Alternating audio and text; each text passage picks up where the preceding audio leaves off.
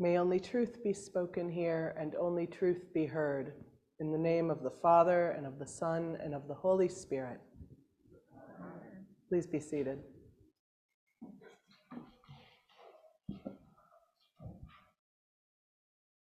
A few years ago, I don't remember exactly how long ago, I was still in training for the priesthood. I was in church. This was up in Syracuse where we were living at the time. I was in church. I was in the congregation. We were going along a lot like this. We were having a normal service with the readings, and we were getting ready for the Eucharist. And all of a sudden, somebody stood up in the middle of the congregation and kind of gasped. And then they collapsed. And the whole congregation gasped. And the whole, just like we do with the gospel, the whole congregation sort of like turned toward the scene where this person had gasped and then collapsed.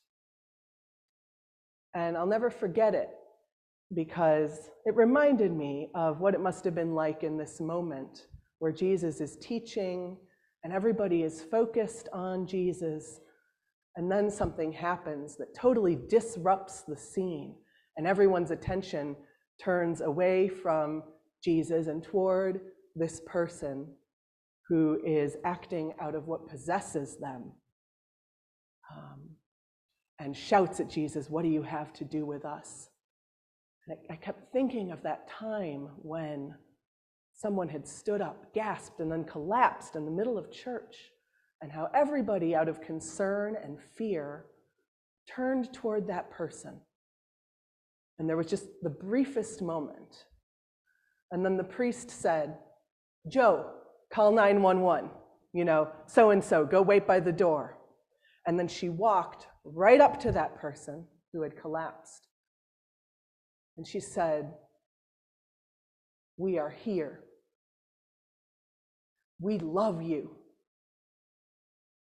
We are here, and we love you. It's going to be okay." She looked right at them. And I remember them looking back at her. And peace fell over the congregation, even as this person was struggling, even as we waited for the ambulance, even as we waited to find out if they would be okay or not. She said, "We are here, and we love you." And when I think of the authority that the people exclaimed over Jesus having that day, I think that authority still shows up in the church today. Because the authority that Jesus had to cast out demons, the powerful influences that tear us away from God, the powerful influences that control our lives and our actions, addictions and disease, resentment, the power that Jesus had to cast out those demons still flows through our church today. It's the power that John writes about in his first epistle when he says, "Perfect love casts out fear." Perfect love casts out fear. In that moment in that synagogue in Capernaum, where everybody turned toward that demon-possessed man, where he said, "What do you have to do with this? What do you have to do with this mess? What can you do about this?" And Jesus said, "Get out of him. You don't have any power here." When the whole congregation was gripped by fear that a power greater than themselves had come into the room and disrupted what Jesus was doing, Jesus said, "You don't have the power to disrupt what's happening in this space. Get out of here. Fear, get out of here. Addiction, get out of here. Hatred, get out of here. Disease, get out of here. You don't have the last word here. The last word here is, we're here with you. We love you. We're here with you. We love you. Whatever you're facing, we are here with you. We love you. Whatever you're afraid of, we're here with you. We love you.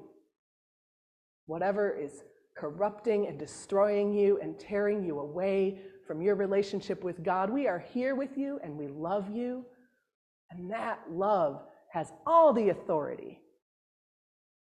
We went and saw a movie with our presiding bishop this week, some of us, and he talked about how love is not something on a Hallmark card. Love is not something that shows up just for Valentine's Day, but he talked about the power of love. And we would like to think it's something sentimental or it's a nice emotion. But for Christians, love is authority. Love is power. Love casts out whatever would corrupt and destroy the creatures of God. Love has the last word. In Mark 6 and in the Gospel of Luke as well, Jesus gives that power, the same authority, the same power that the people proclaimed him to have that day in Capernaum.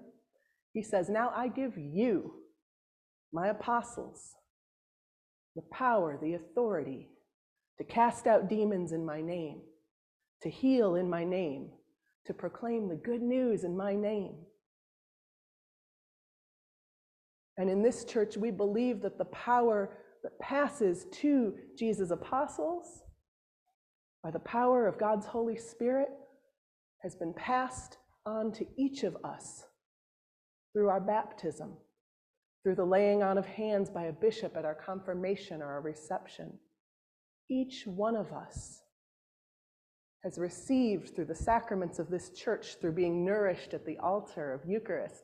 We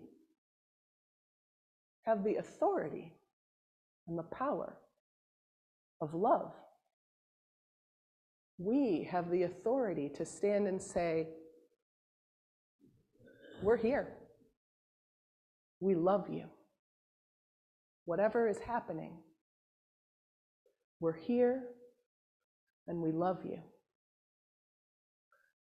Today is our annual meeting day, right? Such a beautiful day for an annual meeting. As the gospel was being read, the back door opened briefly and I saw this beautiful, wet snow falling. And I thought, oh yeah, this is great. This is so good for a quorum. It's so good for participation. We're here for our annual meeting. No one's playing golf today, that's true. Probably no one's even sledding. It's too nasty for that. I thought, this power, this authority that we have, it also enables us to do the work together, the kind of work that we do in an annual meeting, where sometimes we have to confront difficult truths.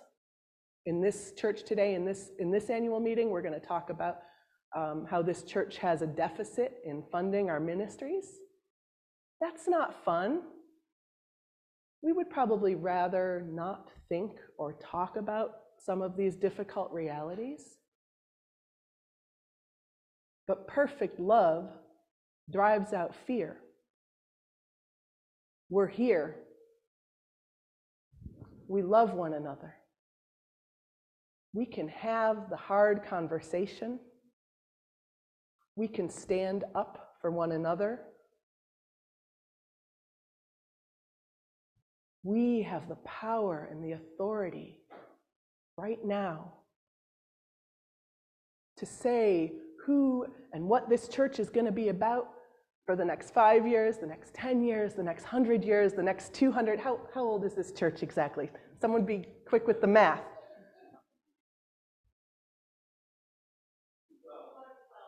for the next 212 years. That's what we're about. Every annual meeting, we're about not just who the church has been last year and who the church is going to be for the year ahead, what we've accomplished and what we hope to accomplish, but we're about how is this church going to be here? How is this church going to testify to the world about the love of God? We're here. We love you. That means we can have hard conversations. We can lean in hard to our hope, to our mission, to what we're about, because it matters that we're here. Jesus commissioned us 2 millennia ago. We are still here, standing up for the presence of God and the love of God in every community, in this community. And we don't do it perfectly, but since we do it with love, we never have to let fear rule over us. And we never have to orient ourselves toward what we fear, but always back toward that face of Christ who is saying to us, I'm here, and I love you.